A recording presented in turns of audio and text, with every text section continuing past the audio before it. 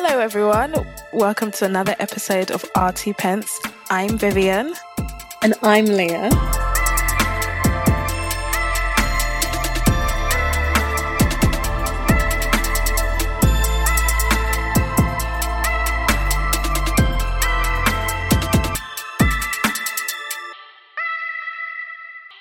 We have a lot to celebrate this week because Vivian is back in the UK. A round of applause. Crazy. Finally back in the UK, just in time to catch Boris Johnson's madness. I mean, I thought I was missing out on something. Yeah. Just in case. I'm just in time to catch Boris Johnson's madness. But yes, I'm back in the UK, the land of the Queen. Happy to be back, Leah. Happy to be back. That's really good. I feel like now you don't have to be worried. You don't have to be stressed because this was such a big thing that was happening. So then now you're not like as concerned. Yeah, absolutely. I mean, over the past 2 months, I can't believe it's been 2 months. It's gone so quickly. It's not gone quickly, let me not lie, but every week I still couldn't believe that I was there. So I've just gone from a state of not believing that I'm in Spain to not believing that I'm back in the UK. Just a state of surrealness for like the past 2 months. But yeah, no, it's really nice to just live and not worry about where am I going to stay? Am I going to have a place to stay? Will I get my stuff? Will I be able to travel? What are the UK doing? What is Spain doing? Leah, I was keeping up with transatlantic news. I was reading US news, Europe news, Spanish news, Italian news, UK news, just to try to get some idea as to when like places will start opening up again. I was like, well, if Spain is supposed to be behind Italy by like 7 days, and Italy have decided to do this. I was trying to be a prime minister of 5 different countries. You were trying to do you were basically trying to do what the World Health Organization are doing. You were trying to do that in your brain. I was trying to do that in my brain. Like, okay, if, the UK are doing this and Spain is doing that, then surely in about 5 days, I'll be able to go. And it's like, oh no, but maybe. Leah, I was doing a lot of maths and my brain was just like, relax. You're just not in charge. You're not in control. But I'm so grateful to God that I'm here. I feel very, very blessed because I understand that there are people still stuck everywhere around the world. So yeah, I feel super, super blessed to be back in the UK. That is great. Honestly, I was saying to Viv when we caught up yesterday that it's like she's gone through like years worth of trauma and growth in 2 months. Yeah. No, honestly, like I've always thought that I would need therapy, but for my fear of animals. But like now for sure, I'm going to need therapy because there are things like even today, my mum came to see me at my aunt's. She's not respecting quarantine, but I am. She was like in the kitchen just talking and I was like quite far away from her in the garden just listening to her, and I could feel myself starting to cry again because like I just didn't know when I would hear my mum's voice, and like being in her presence 2 meters away or whatever distance I was away from her, it was very sobering. And yeah, I'm going to have some therapy. But do you know what? I know that in the future, I will look back and really appreciate this experience. Definitely. That I think like there was a lot of life lessons learned in just at least now you know that you can literally be dropped in the middle of nowhere in a country where you don't speak the language and have the passport places close and the country go into lockdown and still survive. Absolutely. Honestly, yeah, if there's one lesson that is immediate, is that you are stronger than you think. Everybody thinks that you're going to crumble under pressure.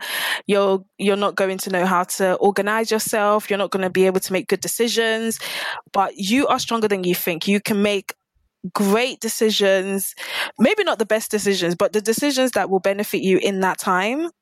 You'll be able to make it. You'll be able to find people, and people are so kind. I mean, yes, there are horrible people in the world, but I'm literally only in the UK because of people's kindness, in one piece, safe and sound. So in a weird way, it's reaffirmed a lot of the things that I thought about, which is that at the core of it, we're all very, very kind people when we have to be. But yes. No, that's good. Honestly. It was so surreal because the way that you arrived was basically I heard about it afterwards. I heard you basically just being like, "Oh, I'm back in London. I'm back in the UK," and I was just like, "Oh, okay. Wait, what?" What? Yeah. What was it like for you when I told you that I was back? I was just like, "Oh my gosh!" Oh, like it was just so random because there didn't seem to be any indication that you'd be back soon, just because of the way that the offices were still being closed. Like there was no communication from them as to when things would be opening back up again. So I was still thinking, because you know how you prepared yourself to be there until June. I was still thinking, okay, yeah, so there's a chance that Vivian will still be there until June. That was my thoughts as well. Even with my housing situation, I remember I told them, like, I think I'm going to be here until the end of June, which was when Spain was planning to like stop their state of emergency. So I was fully mentally prepared to possibly be in Spain until the end of June. You see how in shock you were? Multiply that by 100. That's how in shock I was when I got the call to say, listen, everything happened so quickly. You need to come and get your passport right now. From the moment I got the call to say you need to get your passport and get into London, it was literally like 6 hours.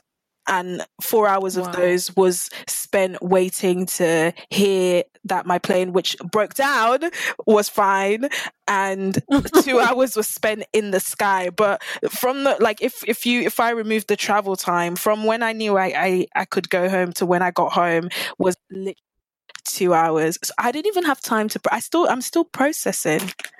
Everything that's happened. Do you know what I realized I'm actually really grateful for is that we have these records? Because people are all talking about, oh, what are they going to tell their kids about this like historic time? Yeah. And it's like we can literally be like, okay, go back and listen to episode 14. Yeah. And then that way you'll know how mummy was feeling. Yes. Oh my goodness, yes. And if there is a time to keep a journal, it's now. For sure, it's now. It's now. Because you don't want to forget. I almost wish I kept a diary when I was in Spain. But you said that you were just unable to write it down. You said that you were still working through it. Yeah, I was. So maybe you needed some time. Yeah, I was still thinking about it. But you know what? One thing I noticed since being back is how different the cultures are. As in Spain, it was very, very normal to see people wearing face shields, the same ones that surgical doctors, nurses would wear. It was very, very normal that civilians would be wearing the same. And like nearly 90% of the population that I came into contact with were wearing masks. And then to transition back to the UK where everyone is just sort of like laissez-faire about everything. Honestly, I think it's because different countries were told different things. Because for the longest time in the UK, they were saying, guys, it's only the people that are sick that need to wear face masks. Don't worry about face masks. It's only really, I think, within the last 2 weeks that they're now saying, do you know what, guys? Everyone wear face masks if you can get hold of them. Yeah. But people are still confused about it. I personally haven't actually gone outside wearing a face mask. My mum has a couple times. I think it's just the way that it feels to breathe in one. It doesn't feel so good. Stressful. No, it doesn't feel good. It doesn't feel good to breathe in a face. Like imagine I was wearing it my whole flight. It doesn't feel good to wear, but it's so important. Yeah, I've seen a lot of studies. I've watched videos and it just makes sense to wear a face mask. It's frustrating because the face mask isn't actually protecting you. It's protecting other people from you if you possibly have the virus. So in order for it to work, everyone needs to wear it because we don't know who has it. So we can't say only wear it if you're sick because some people don't show symptoms, but they can still give you the infection. They can still pass on the virus by breathing or speaking to you in close proximity. But yeah, so that was very interesting. It was very interesting to see how people relate to me when they don't. They sort of look at you like you're being super extreme, but you're not. Like, it's not extreme at all. That's the thing. It really, really isn't the culture here. And that's the thing. People are saying that the normal that we're going to return to is going to be a new normal. It's not going to be the same. And that they're saying that handshakes and stuff is going to fall out of favor. And I'm just thinking that the Japanese have been bowing to each other forever. So they're just going to be like, guys, you see how you guys were looking at us like we were weird for bowing? That's probably going to be a way that people will introduce themselves to each other and like greet each other without having to touch. And like apparently doing feet taps and stuff. So that's going to be our new normal. What's been fascinating to me is that I didn't realize how much physical touch was so important to me. Like, I miss hugs. I miss hugs so much. I miss being able to feel another person's heat. Like, I know it sounds really bizarre, but like, I miss physical touch. I believe all those studies that say that, do you know how those studies where they say if you don't hug babies, then they grow up with like really difficult antisocial behaviors and stuff. I believe it because I miss hugs. I miss, like, I don't know, there's a comfort that comes with feeling somebody else's, like I said, warmth and body and breath on you. Like, it's weird, man. It's proper bizarre, but yeah. But you can hug the people that are in your household. You can? I'm assuming so, yeah, because you're already touching everything that each other are touching. You're using the same knives and forks and spoons. You're breathing the same air. Yeah, I'm going to have to take a lot more convincing to touch. Like, when my aunt touches me, I know that she feels like I am a bomb because I immediately freeze up like an egg. Like, I literally just shrivel up. She's like, you need to calm down, okay? You need to calm down. I'm like, but you don't need to touch me. You can explain things at a distance. You don't need to contact me in that way. But yeah, I'm just looking forward to like having a relatively chill summer. Even if I'm going to be home. That's the thing. Yeah. I think it's definitely going to be a summer where people are going to go on holiday if they are able to in their own countries. And because we have a friend, JC, who was in our last episode, he was talking about how when we're given the green light and we're able to move around a bit more, he wants to go to other places in the UK. He wants to go to Scotland and see the Highlands. I think I want to go back to Wales and actually see it properly. Yeah. And go walking and do stuff. He mentioned Cornwall. So I think because people don't want to have to risk, you know how when you come back into the country from going abroad, you have to take 14 days as quarantine. People aren't going to want to take that time off work, or not everybody's able to work from home for those 2 weeks. So I think there's going to be a lot more people maybe finding the joy in their own countries. And do you know what? That's really going to be better for the ozone layer and like all of that the gas and stuff from air travel. The gas and stuff. I know it's combustion. You're laughing at me like I don't have a biology, chemistry, and physics GCSEs. Yeah, but they were also like 10 years ago, Leah. I'm really proud of you because you even know ozone. Some people don't even know that much about science. So as your scientist friend, I'm really proud. Thank you. I just feel like the emissions will be reduced from air travel, at least. But then again, that poses different challenges because different airlines are struggling. Because again, there's going to be a new normal. Just because we're going to be allowed to travel doesn't mean that people are going to feel confident or comfortable to do so with their families. Yeah, no, that's true. But I thought that, you know, having this coronavirus crisis that we're going through, it would change like people's attitudes towards traveling. But a lot of people are still very much excited by the idea of traveling. Like, they're not fazed by the pandemic. I think as soon as they are allowed to travel, people will. Obviously now, because there are the rules of the 14 days, but if by some way they can bypass those days, maybe companies will now start to implement things that people can travel and take the 14 days, have to work from home. Maybe that's what companies will start to offer. I think it's because I think the majority of people are healthy. and the majority of people want to get on with life. A lot of people, like the young people, even when the coronavirus was happening and the flights were getting discounted, they were like, guys, I understand there's a pandemic, but I can go to New York for £20. So I'm going to do, Yeah. So I People feel were like young doing people are that. always going to take Yeah. advantage of the opportunity. And I think also people are just a lot more aware of our collective mortality. We're aware now, like more than we ever were before, that just one bug, one virus can come up and just cut through the population of humans, and there's nothing we can do about it. So you might as well go on holiday. Yeah, nothing we can do about it. Yeah, this has been a very interesting time, but I miss going out. I miss eating out. I miss going to the restaurants. Like now I can think about that stuff. I couldn't think about that in Spain because I was just thinking I need to get home. But now I'm just sitting here, I'm just like, oh, I just miss being able to live, not thinking that I could possibly get a deadly virus tomorrow. Chances are I'll be completely fine if I do get the virus, but it's just, do you know, we're all living with like this massive cloud over our heads. But yeah, I miss eating out so much that I ordered Domino's yesterday and it was delicious. That's fair enough. You're allowed, Yeah. You can treat yourself. I miss restaurant food. I miss dancing. There's something about being in a club environment, which when you think about it, is just a way for pandemics and viruses to spread. True. But just the feel of when you can feel the bass of the music in your ribs, like bouncing around in your ribs, and there's just bodies everywhere touching you. I don't know what it is about that. When you're just that feeling of just being surrounded by warm bodies. Yeah. It's that just touch. is so comforting. Yeah. And just knowing that we're all there having a good time. Oh my goodness. I miss that.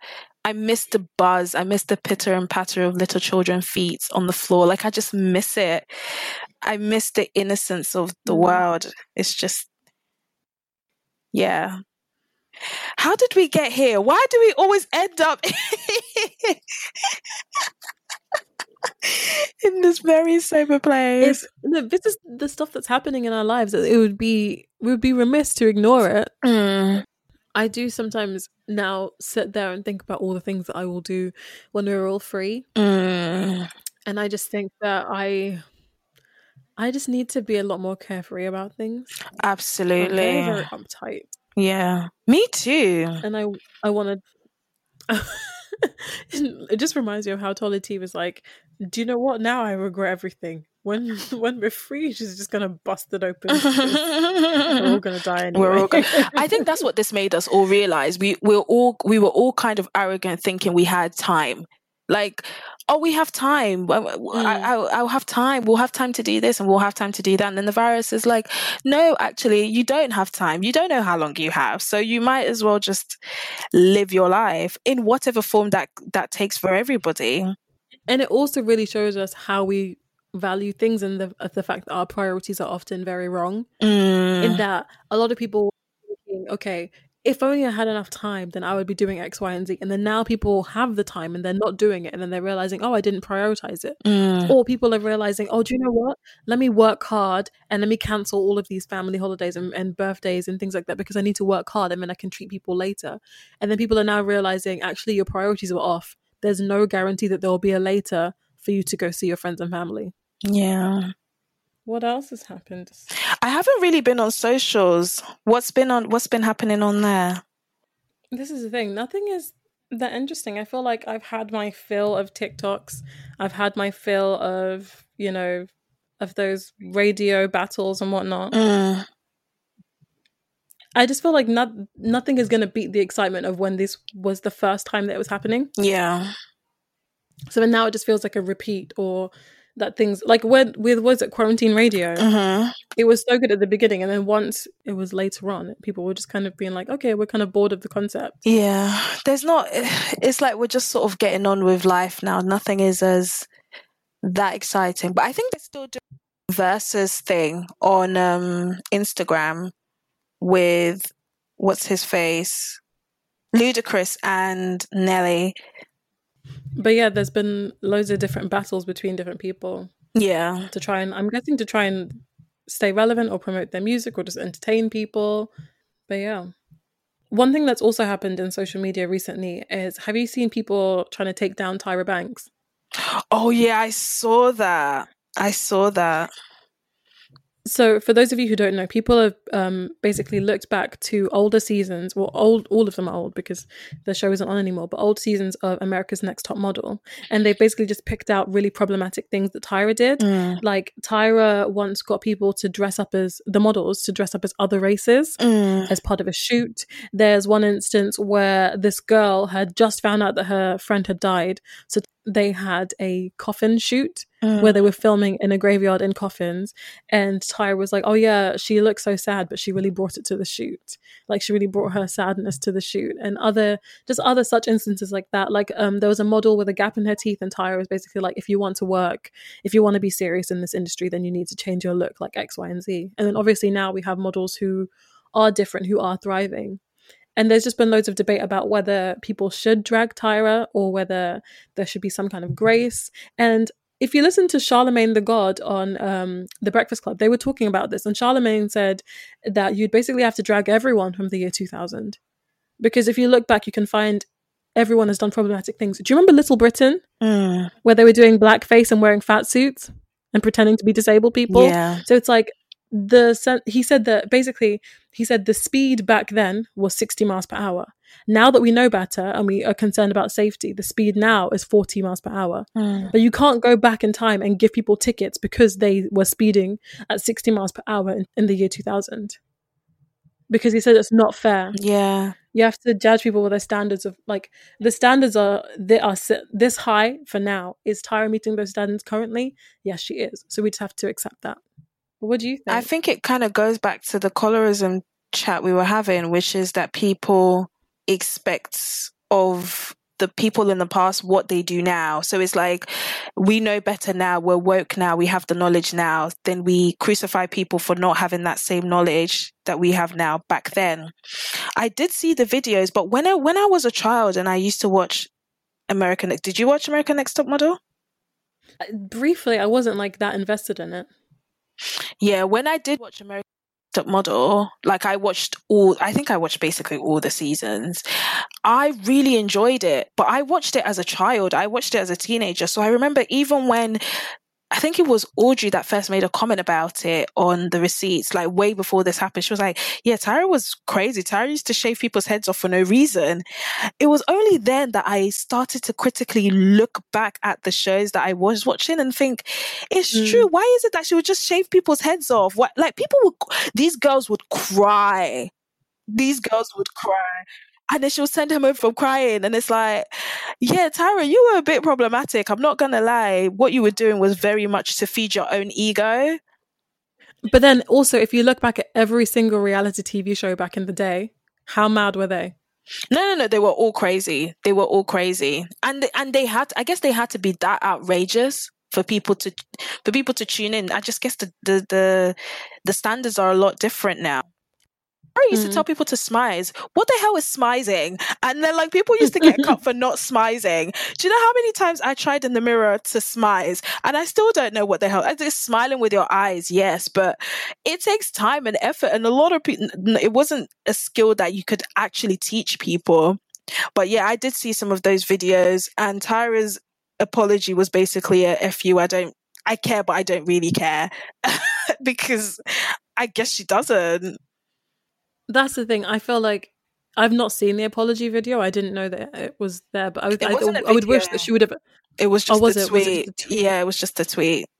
I wish it had at least been like, do you know what? Times have moved on. That behavior obviously isn't acceptable now, and these are like rather than just being like whatever she said and being. Yeah, it just didn't feel very like sincere. But I wasn't the one to start this crusade, so I'm not looking for an apology from Tyra, to be very honest with you.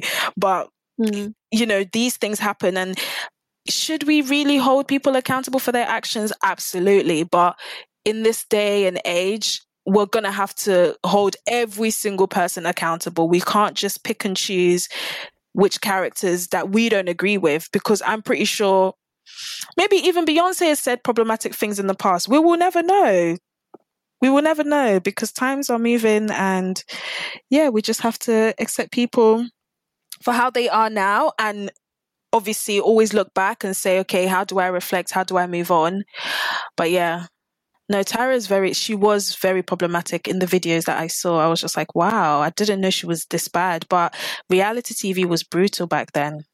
Brutal. I'm still thinking about the fact that, like, the case of Jade Goody being told that she has terminal cancer on Big Brother India. Yeah, reality TV was brutal. Brutal. Yeah, I would not. Even now, some of the things that they do now, you're like, but people still do it.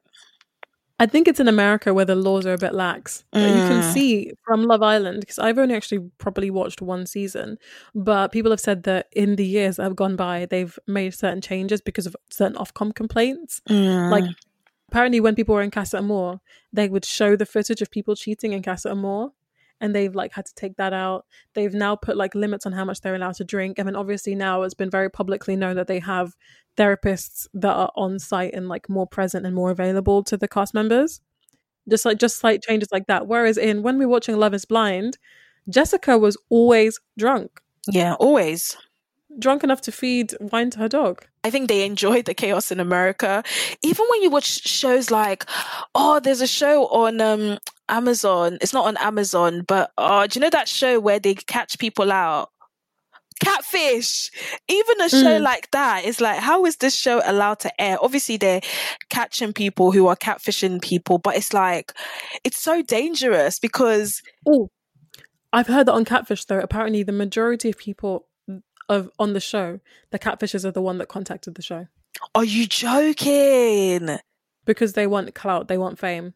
That's and I'm guessing that's why they signed. Because why else would you sign the waiver to say, yes, of course, please show this to the whole world that I have been lying about my identity and I've been tricking this girl for so long, or this person for so like. Why else would you do that? If Catfish Crew came to my house because I was catfishing some person pretending I was a millionaire blonde, I would not sign anything. Yeah, I would say I'm calling the law. I'm calling the police. I'm calling my lawyer. You cannot show my image without my permission. You just can't. Yeah, that show, I couldn't even watch too much of it because I was like, nah, America's crazy. Jerry Springer.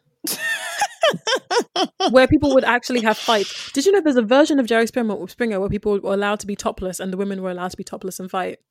Wow. That show still goes on. Povich. That show still goes on. Maury Povich seemed like the nicer, sweeter version of Jerry Springer. The Jerry Springer show. Yeah. Just because he was more reserved, he didn't really condone the fighting. But when you really think about it, that old man was sitting there while his camera crew were chasing people around the back of the studio when they were crying because someone wasn't the father. Mm-hmm. And then Jeremy Kyle. Jeremy, yeah, I'm glad that show is off air now because it ruined a lot of people's lives. Because I feel like at least Maury, even though his show was so messy, he himself was having the veneer of caring and compassion and being like he never belittled the people. No, he never did. He didn't think he was better than them either. Mm-hmm. And another group of people in the American media that are getting their reckoning now is Dr. Phil, who it turns out is not a medical doctor, and he's not a medical doctor, and he's not licensed to practice psychiatry. No, he's not. He's not. So he's literally a doctor because he has a PhD. People were saying they should change his show name to Mr. Phil because people didn't realize that until he was starting to give commentary on the coronavirus. And actual medical doctors were like, why is this charlatan talking about it when he's not even a medical doctor and he's not even a therapist? And people were like, are you serious? That means that he's been having people on his show giving advice. Apparently he has people on his show sign waivers to say that they know that he's not a therapist. They know that he's just giving them advice. Yeah, no, Dr. Phil is not a doctor. Mr. Phil. He's not a doctor whatsoever. He's just someone that's just chatting on air. And he's actually, the thing is, Dr. Phil is still problematic now. Dr. Phil is still problematic now. Dr. Phil has people like Catch Me Outside. How about that? He has that girl on his show. He has people like that. He's turned them into, I mean, like you said the last episode, which is that we reward bad behavior. That girl absolutely do. Should not have any form of fame that she has right now, but we reward her by following her on Instagram and buying her music and, basically condoning her behavior. Yeah, but there's so many shows like that. Because I even remember Jeremy saying, oh yeah, I was an addict and now I've recovered. But he never said it in a way to motivate his. It was almost sort of like, I did this, why can't you? Is this Jerry Springer? No, Jeremy Kyle. Oh, right. And then it turns out Jeremy Kyle was a philanderer as well. So Yeah. he should have been doing, lie detector tests on himself. On him. Imagine pot calling the kettle black. Like, what the hell? But yeah, so there were lots of reality television shows still going on where people were moving very, very mad. And, now we're seeing it and we're seeing the effects that it probably had on those contestants. Like, even Love Island, I remember the girl, what was her name? The one that was Miss Britain, Miss UK. I don't quite remember, but I feel like with Love Island, I think that they should just let the show go because their death toll is now at like 3 people. Yeah, 3 people. Oh my God, Caroline Flack died this. Wow. But yeah, Love Island just needs to go as well. They said that they're bringing it back in 2021. I feel like by that point, nobody's going to care about Love Island. No. Because I'm assuming that Love is Blind season 2 will be out. No, I think Love is Blind season 2 will probably come in 2022 because they haven't been able to film. And they need enough time to do the reunion as well. Think about it. Unless they do, because the Big Brothers were still able to film because the people were already in quarantine. Because they're just in the house together. In the house together, yeah. Yeah, but I don't think they started filming already. No, probably not. They're probably just sliding into people's DMs, Tinders. yeah. I was so surprised that that's how they were casting it. Oh, well. really? One of the guys, was it Damien, he said that the way that he was cast for the show is that he was on Tinder. He was on Tinder. He was chatting with this girl, and then she was like, "Oh, just so you know, I'm a producer on this show. Would you consider coming on?" Oh, would you go on Love Is Blind? We never spoke about Love Is Blind. Let's get into it. Would you go on Love Is Blind? If there was a way to do it without it being filmed, I would. Because sometimes I think about, would I go on first dates? And I think that my ideal would be to go on first dates and meet someone and have a really good time, but not be interesting enough to go on TV. But that's the thing with first dates. I feel like because they have the first dates restaurant. I think it's in Liverpool Street. I think you can go on and not be on TV. Oh, okay. I think you can, but I could be wrong. I know that they allow people to eat there, because some people want to be extras in the background. Maybe that's what it is. But with Love Is Blind, the thing is, I do sometimes look at Lauren and Cameron and just think, wow, they seem really, really into each other. And even Amber and Barnett. But how likely is that to actually happen? Yeah, it's weird. Yeah. I mean, also the risks of looking mad. Because if there's anything that I've learned from watching Unreal, which is basically a drama based on a show like The Bachelor, is that when these producers are casting these shows, they have an image of who's going to, what your character is going to be. So they have someone come in and they know this person is going to be the queen bee. They have someone coming in knowing that this person is going to be the villain. And then they kind of make the cameras get that narrative from you. So then when you think about people like Jessica, what did Jessica gain from being on Love Is Blind? Absolutely nothing. Yeah. Yeah, no, it's true. She didn't gain anything. The only people that gained were Lauren and Cameron. No, Giannina is apparently doing really well on the social media space, along with Damien, who she's supposedly dating, but I was like, I don't think so. Oh well. I mean, Amber and Barnett, but Amber and Barnett seem just...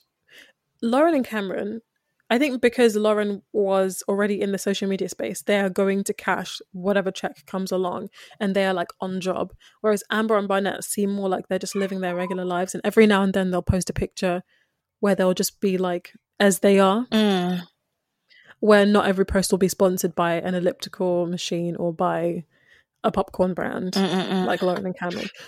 Yeah, that's what I'm saying, that I think Lauren and Cameron are probably the only couple that are not raking it in, but actually got some level of benefit from being on the show and obviously finding each other.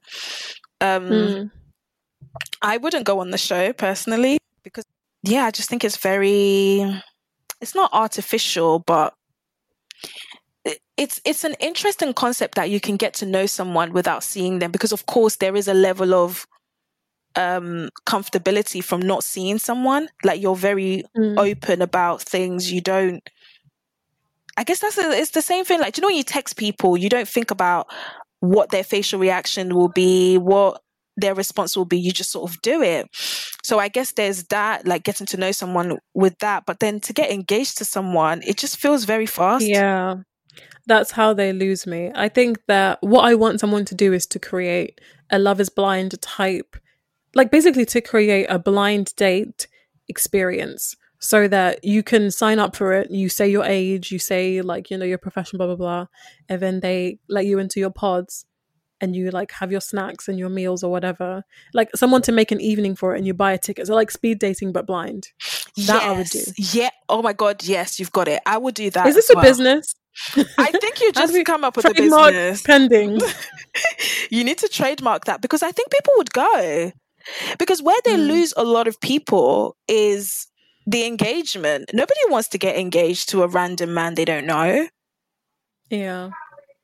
I wouldn't. And then to plan a wedding and then for them to meet that I don't even want people to meet my mum unless I know I'm going to marry you. Like, yeah. I don't want to embarrass my parents like that. My parents would not be on the show. My parents would be like Damien's parents and be like, yeah, no, we're not going to meet Giannina. Yeah. Yeah, no, we're not going to go on camera. Yeah.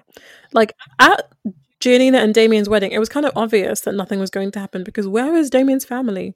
Who did he have there? 2 friends that didn't believe in him. 2 friends that were like, don't get married to her. Yeah. It was crazy. But they were both crazy. They were both crazy. Giannina is so dramatic. Like, everything she says just has this inflection of drama. And I just did not understand why she couldn't just be like relaxed. Just relax. Everything. She just always wanted to fight. She always wanted to argue. Oh, yeah. But that's the thing with reality TV shows. There's always some element of performance in it. Yeah. Yeah. There's always some element of, I want to make sure that I get on air. Because if you think about it, there are some couples that were on there that just weren't interesting enough to make the cut. That's true. Some people want to be a bit more dramatic or a bit more bold in how they come across so that they can make sure that they're going to get airtime. Yeah. I guess it's the producing, because and then I think, did these people really go in looking for love? I think you can tell that some of them were just looking for a fun experience, that a producer contacted them and they were like, why not? Yeah, because that's what I think. I'm like, do you know which show that I'm like, okay, yeah, they're definitely going and looking for love, Married at First Sight, because you must be mad to do that kind of show and not be looking for love. Yeah. To get married to someone without ever seeing them. They tried it in the UK, it didn't work. And now in the US, I think they're like kind of going on the decline as well. Because they're all getting divorced. Yeah. Only the originals, I think, stay together. But again, I think all of these shows assume that marriage is the ultimate commitment and will somehow make a relationship work. But each of them highlight that it's not. Like, you have to be committed to each other before you add in an extra layer to your relationship, i.e. an engagement or a marriage. Like, they all lead from the point, if you're married to someone, then you will be committed into making the relationship work. Yeah. But they do it arse backwards. Yeah, they do it backwards. But I think it shows that the backwards thing doesn't work. Yeah, you get 1 or 2 people. There's exceptions to every rule. Yeah, you always get exceptions, but you know what? You know how like people are like, when you're married, like you make more of an effort to want to stay together because it's like a legal commitment and all of that jazz. But clearly, it's not. Clearly, it's not a big enough driving force to want to make a relationship work. And there's other aspects as well that are more important. No, I understand that. Do you know what, though? I think that I am more determined to actually put myself out there and date, because apparently everyone is going to be out in the streets because nobody wants to be in the next quarantine alone from the next pandemic. In May. So how are you going to implement this, Leah? Okay, in my defense, I actually was planning on meeting people and dating before the lockdown happened. Right. In March, I was like, Leah, you've had 2 months of messing about. Now actually start getting your shit together. And then it was like, oh, you're in your house and you can't. Okay, I could still do it now and do it over Zoom like I've been talking about, but I don't think I was at that level of desperation that I am at now. Hold on a minute, because we spoke yesterday and you weren't at the level of desperation. What increased it? I said, no, at the beginning of the conversation, I said, yeah, I'm not desperate. And then I said, you know what? Maybe I am. What increased your desperation?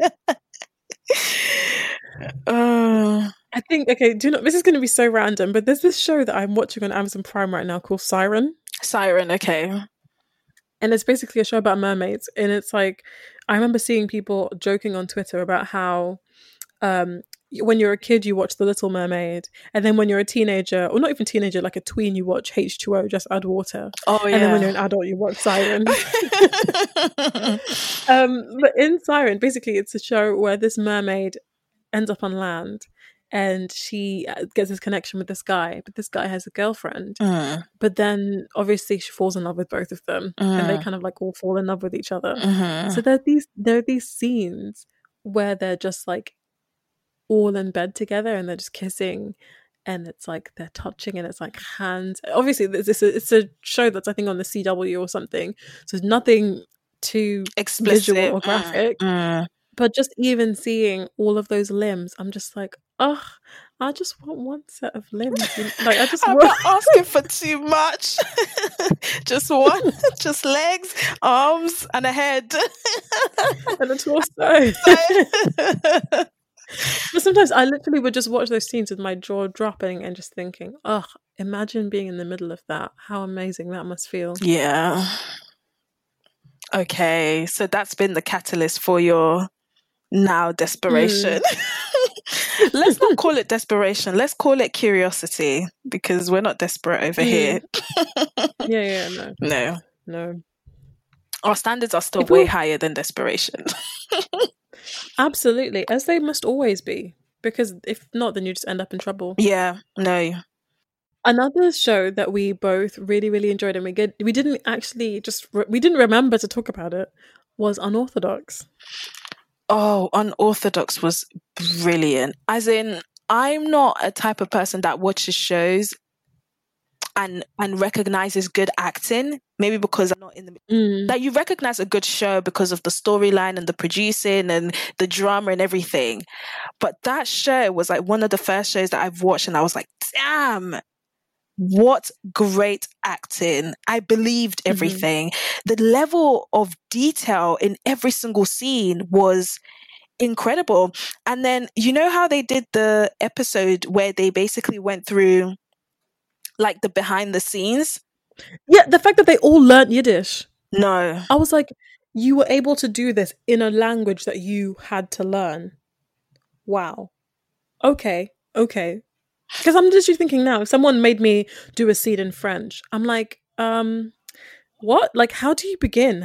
You must have to really absorb and learn that language in order to be able to say everything with feeling and know what you mean and what you're saying. Yeah, and like not even think about the language itself. Because I was in Spain learning Spanish, and I had to say certain things. It wasn't natural. It was as if I was reading a book. Now, on top of that, they had to learn the script in Yiddish and then act it out in Yiddish as well. Like, bro, I give my hat to them. I give my clothes to them. I give them all the flowers because they deserve it. It was brilliant. I think I watched it all in one sitting. Same. And it's the fact that it related to everyone, because obviously JC, he was talking about how much he related to the main character of Esty. And I was saying it's because everybody has experienced what it's like to be too afraid to be who you are. Absolutely. Or to like admit who you are to your family. Yeah.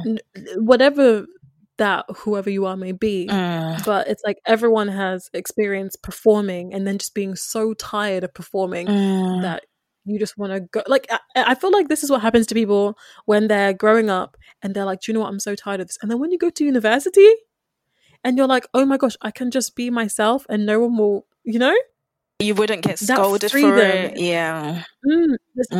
This is like like not even, it's not even an accurate example, but just a glimpse of like how we've all felt that. And it was like, regardless of religion, gender, people can relate to that feeling of just being like, please just let me be. Yeah. I think I didn't relate. I couldn't relate in terms of obviously like religion and living in a not necessarily, but it was hostile for her because she couldn't really be herself. She couldn't really just say, I don't want to have short hair. I want to sing in a different language about love, because they weren't even allowed to do that. I think for me, it was just an interesting insight into culture and how culture can consume communities more than humanity. And you know what I mean? Like, they cared more about preserving their culture than actually preserving the people and what the people were feeling and how they were navigating life and stuff like that. So, because this is actually a very, very real story, like it happens a lot in the community in America, and it reminded me of a documentary. It's called One of Us. I don't know if you've seen it.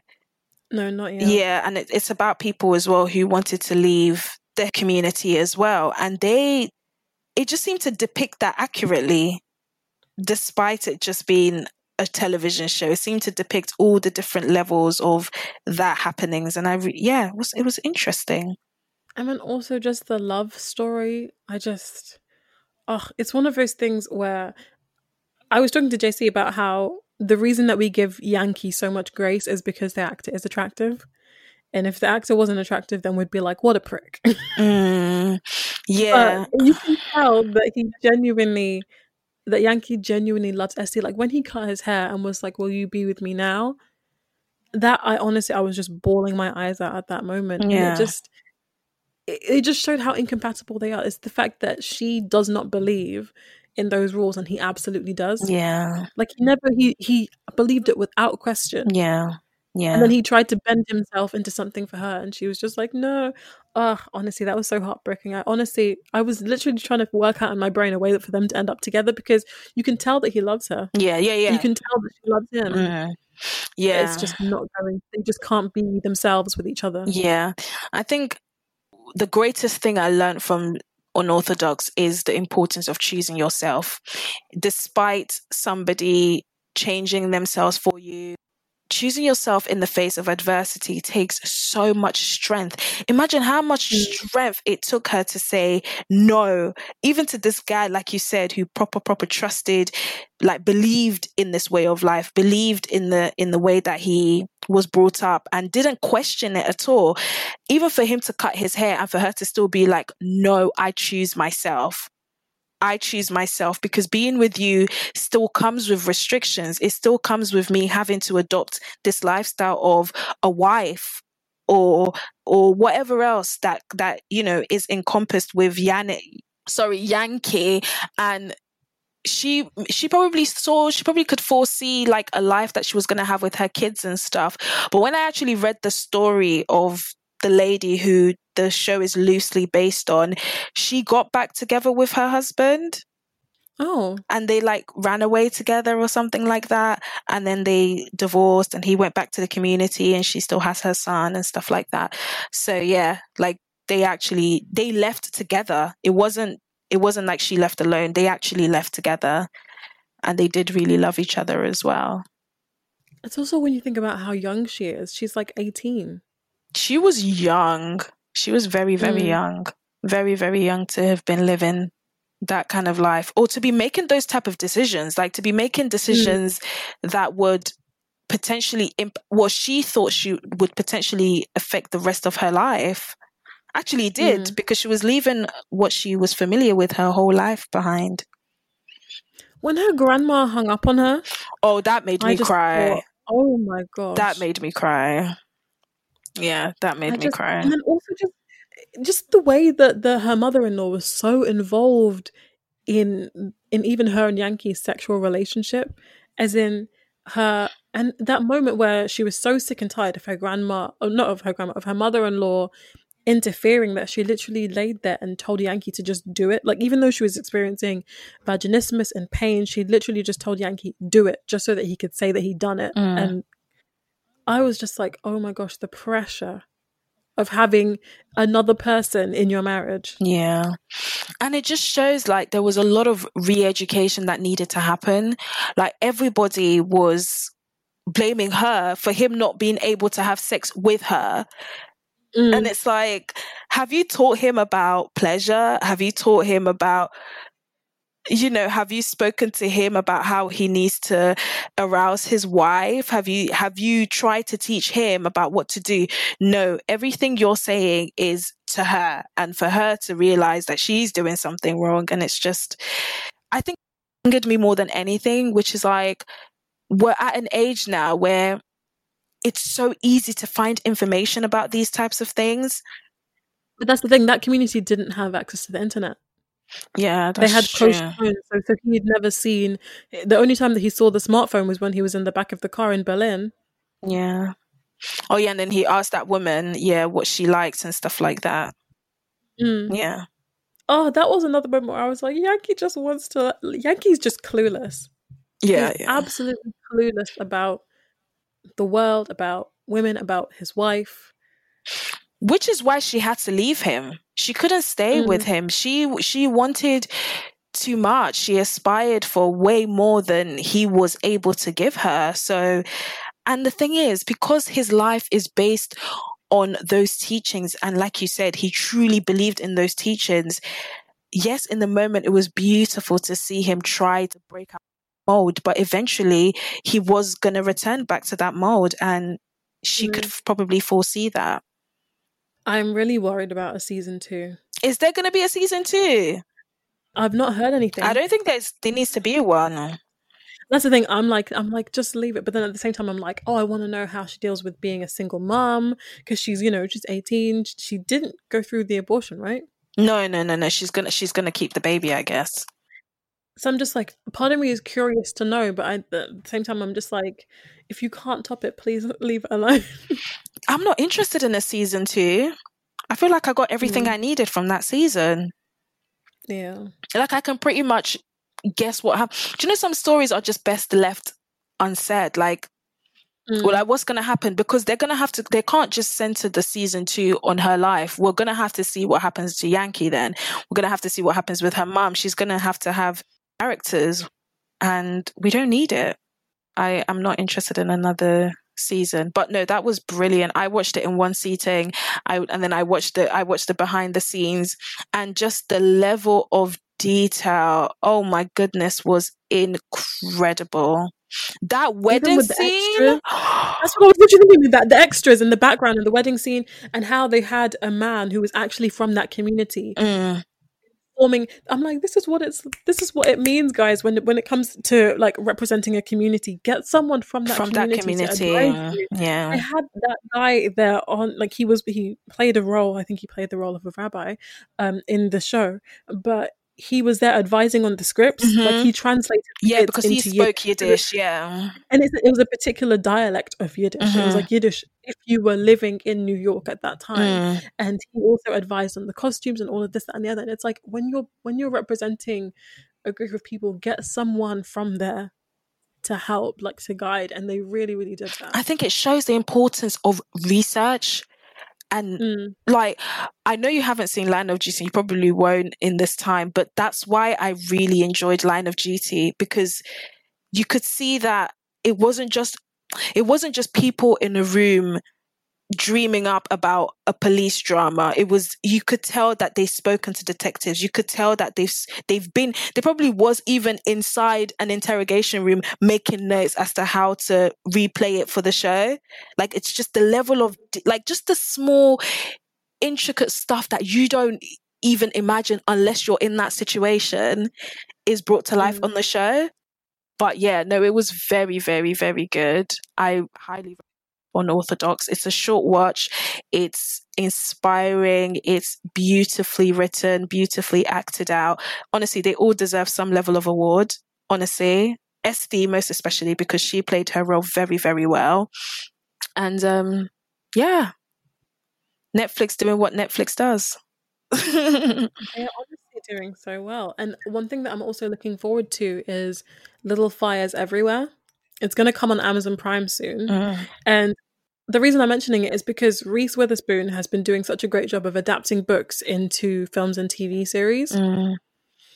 But basically, it all started out because her roles were drying up, and because she was in late 30s, 40s, and roles and stuff weren't coming in. So she said, "You know what? Screw it." She loved reading, so she decided to option these books and make them herself. So she did Big Little Lies, of which I've watched season 1. I need to start watching season 2, and then now there's Little Fires Everywhere, which is going to be on Amazon Prime. So I'm really looking forward to that one. I haven't read the book, so I have no idea what that's about. I've not read the book either. I have it because I think I bought it on Amazon for like £3. I have it, but I trust Reese Witherspoon's judgment when it comes to these shows because she's done enough of them where people have been applauding them. I've not really heard bad reviews. Yeah, Reese is doing the deed, man. There's no show that I'm actively looking forward to, but I don't research shows. I just watch them when they land. So I'll just have to see when they come on and if I find them interesting or not. I'm also looking forward to Succession season 2. Have you seen Succession? No, I haven't. I absolutely recommend that show. It is brutal. It is basically like I'm assuming it is based on like Rupert Murdoch. Oh, really? And how he owns this media conglomerate. And it's basically about the infighting of this media family's children as they try to overthrow their father. Oh, wow. He's still in power, though. Oh, yeah, Rupert is. But like it's basically based on that kind of dynamic. Oh. Yeah, I saw a podcast episode with the awards chatter with the creator of Succession. I'm yet to listen, but yeah, let me see. I don't know. Where do you watch it on? This one I'm going to have to watch illegally online because it's no longer on Sky Go. And I think it's now on Now TV or something like that. And this is what I'm just like, can people stop? Can people actually stop creating streaming services now? Because it's pissing me off. Yeah, no, it's too much. We can't pay. There's no point of paying for all these streaming services. Like, I might as well just get Sky again. Let's just pay for individual channels because there's no point of paying for all of them if different shows are going to be in different places anyway. Absolutely. You know what I'm really excited about? Netflix got the rights for the Real Housewives franchise. I am gagging for it. I can't wait for Beverly Hills to land. I've watched it all, but I'm going to watch it again because... Is it really that entertaining? It's so entertaining. It's just like, it's the perfect type of TV. I'm surprised you're not into it, but it's like the perfect type of TV where nothing really happens, but it's just like drama upon drama. Like, you don't have to pay attention. You just have to you don't even have to do anything. It's just in the background and they just fight and they throw champagne on each other. And it's just hilarious. I don't like the violent ones. Like, I don't like Love and Hip Hop or Bad Girls Club where they actually fight each other. I like Housewives because they kind of remind me of the life I want to live without the drama. Oh, right. So it's like ladies who lunch, ladies who go... Is it like Desperate Housewives, but slightly ghetto? Yeah, like slightly ghetto, like just a little bit, and like some realness, but it's not really. It's literally like women who have parties, who have galas, and who complain about how much money they don't have, but they're really rich. And it's like it's an insight into the life that I wish I had. Like, not because a lot of these women, it's not even always their husbands that's rich. It's like they're very successful as well in the businesses that they do. Like, I remember, so the Beverly Hills one has Camille Grammer. She's Kelsey Grammer's ex-wife. And like, it was following the drama when Kelsey cheated on her with another woman, like had an affair and got married.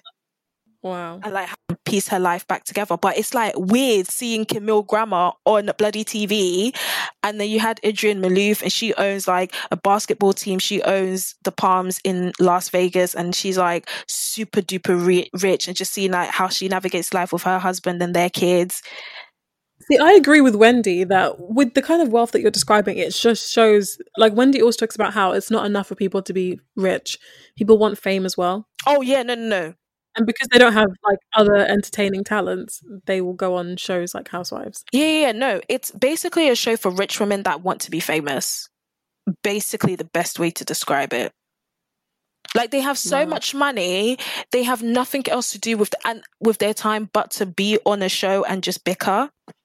They just bicker all the time, and it's hilarious to watch. Like Atlanta used to be the best, but then now the storyline is a bit messy, so they're not the best anymore. I think Beverly Hills was really good. New York, oh my God, I used to love New York with this countess that decided to be an overnight music star and used to get upset that people didn't come to her music show because she can't sing. Like it's just she was a countess, but she wasn't even a real countess. And like there was a whole season where people were trying to figure out, is she even a real countess? She was like, yes, I'm a countess because I was married to a count. And then they found out he wasn't even a count, and it was like, how are you a countess? Do you know what? Let her rebrand and just live her life.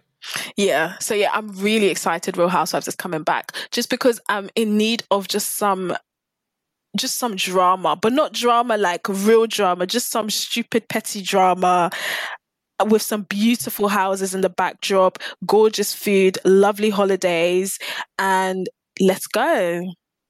No, I get that. My mum is still waiting for me to buy her a house in Beverly Hills. I pray you get rich, Leah. I pray that you get rich, because those houses are expensive. Amen. But that's the thing. I don't even think that I would want, like, I maybe might buy her a house and just leave her there in Beverly Hills. But I'm just, just places that don't have like the best reputation for if you want like a peaceful life. Yeah. Maybe there are neighborhoods though where people aren't on Housewives and they're just chilling and being quiet and rich in their house. Yeah. There's even neighborhoods, obviously, like if you want to live that life, that buff life, yes, I think it is better to go to America just for the environment. But if you want like decadent houses, there are some gorgeous neighborhoods in the UK as well. Like gated and everything, like houses that you've just they're not even on the market. You have to know the right agent to get you to those type of places. Not you Zoopla, Rightmove, like nah, none of them things there. Honestly, like, because I remember one time me and my friend Anastasia, we went running through the Webb Estate in Surrey because it's not that far from where we live. And there's this TikTok that someone made about how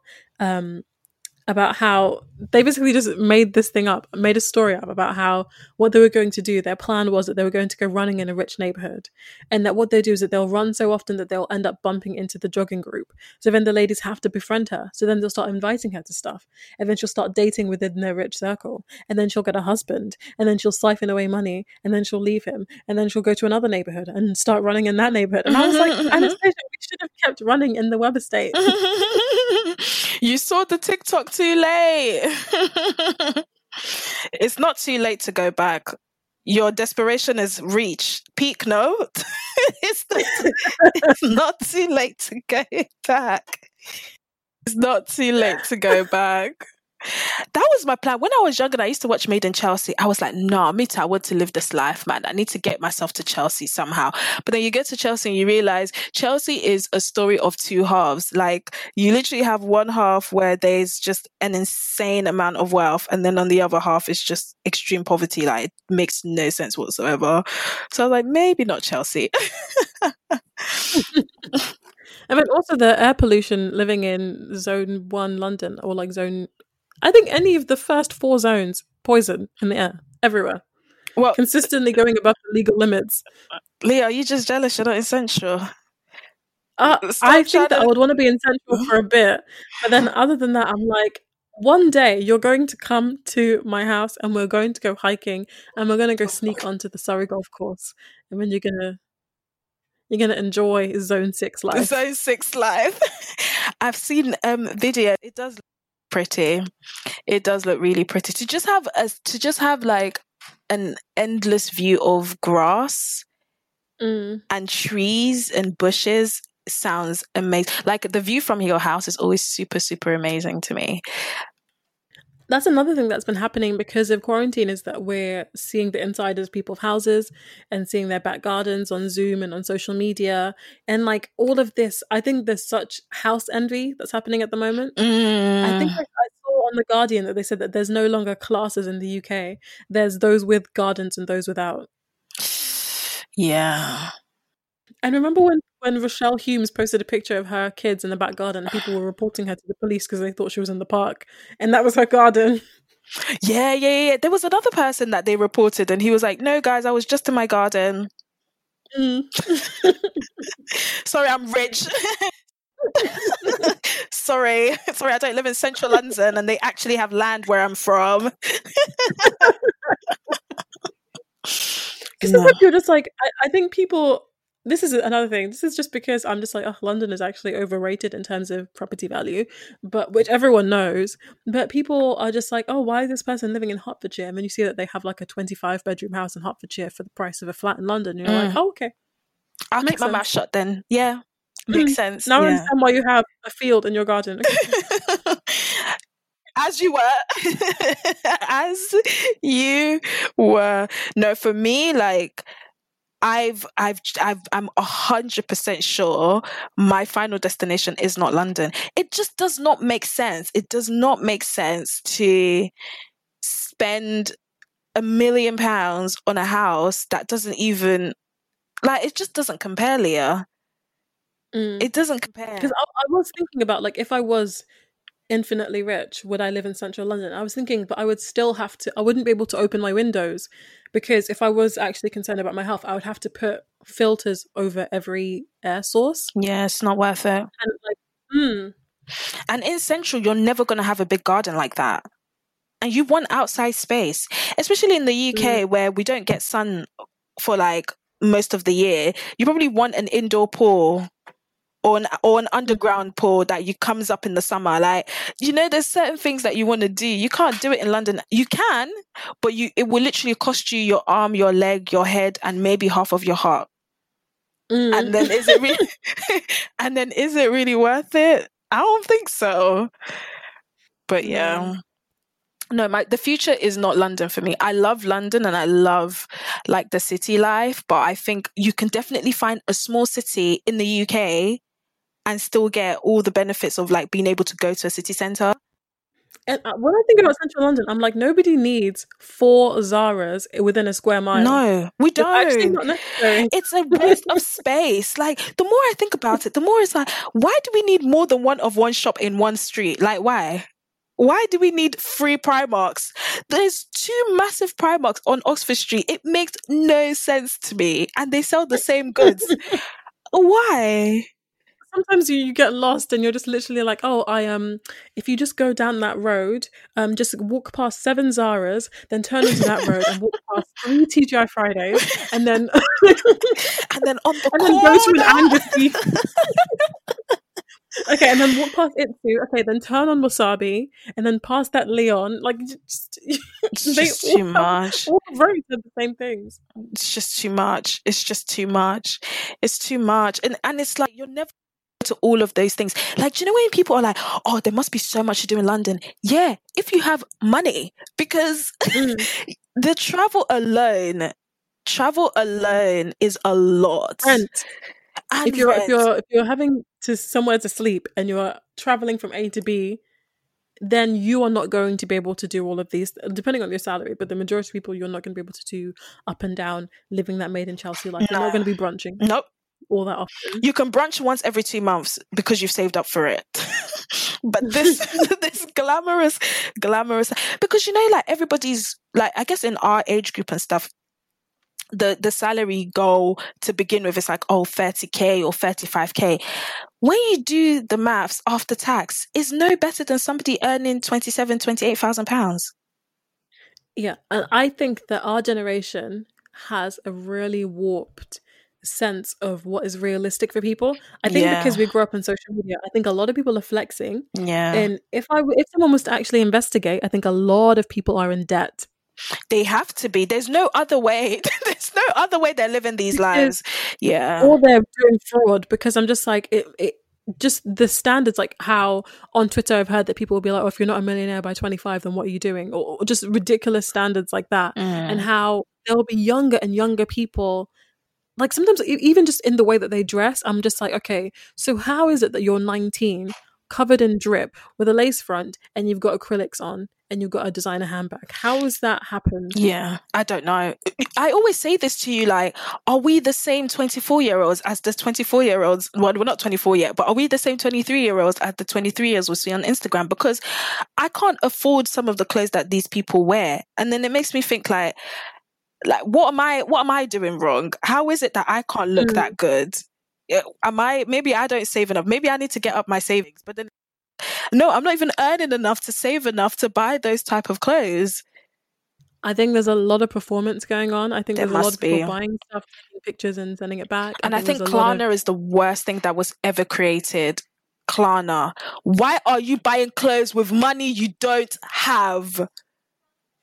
Honestly, I even struggle with this with my credit card. Like I got into a pattern of, I think it was like 3 or 4 months in a row of like, I would buy stuff knowing that I would pay for it with next month's paycheck. But you knew you had next month's paycheck coming in. But still, it was a bad habit because it meant that with that month's paycheck, it was lower. It was always just clearing. Yeah. It was always clearing debt. Yeah. And I was just like, you know what? I made myself just wait 30 days so that I could enjoy buying something without clearing debt. Like, debt, yeah. No. It's like if you just waited. I'm the same, Leah. Like I was the same when I was still using my credit card. Like when I see, at least with your credit card, you have an idea of like the interest rate and all of that jazz. But when I see Klarna, I'm like, Klarna? How are people? Because it means you're literally just shopping with money you don't have. You know, sometimes you do impulse buys. Like you might see a jeans in Zara and you like it. You're like, okay, cool, I'll put it on my credit card. Or you might go to supermarket and buy a little bit more than you were expecting to.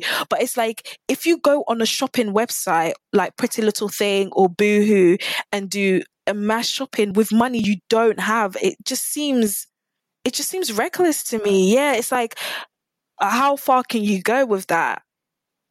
It's because you'll be able to convince yourself, I'm not doing that much damage because I only have to pay £6 a month with ASOS and £10 a month with Pretty Little Thing and £12 a month with Zara. Yeah. When in reality, you owe like £500,000. Yeah, like with us, we have a limit. We know our limit is 1,500 or 1,000 or 3,000 or £4,000. With Klarna, is there a limit? You could just keep buying. And they only give you 3 months interest free. Some people don't have jobs for 3 months. And then how are they going to pay? I just think it's so reckless. I went into New Look the other time before I, went to Spain and stuff. The girl was offering me a credit card. I said, you looked at everyone in the supermarket. I approached me. I'm not your candidate. She said, yeah, I'm just going around it. I've been told I have to go around to all the young people and offer them this credit card. And I was like, now New Look are offering credit cards. Like it reminds me of Sophia Amoruso, who created Nasty Gal and then obviously now Girl Boss Radio and her Girl Boss Empire. She was saying that what ruined her credit score was getting a Victoria's Secret credit card to buy a Victoria's Secret bra. She says she only bought one bra, there was like $28 on it, but because she moved address and she wasn't getting the notices to pay, it wrecked her credit because it was like years. And then that way she had to like pay back the years and years of interest. Because you don't think about it. It's associated with a company. It's not a bank.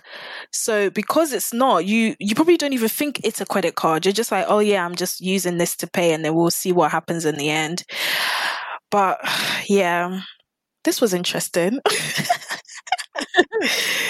No, it is. We really dotted all over the place. We went all over the place. Yeah. All right, guys. I hope you've enjoyed our little round around like we always do. I'm so happy to be back in the UK recording our 2 pence with Leah again.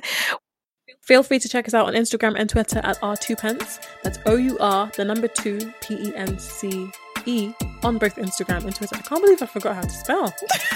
It happens. We've been talking for a while. Anyway, we hope you're staying safe and staying home. I've been Vivian. And I've been Leah. We will see you guys in 2 weeks' time. Have a great time. Bye.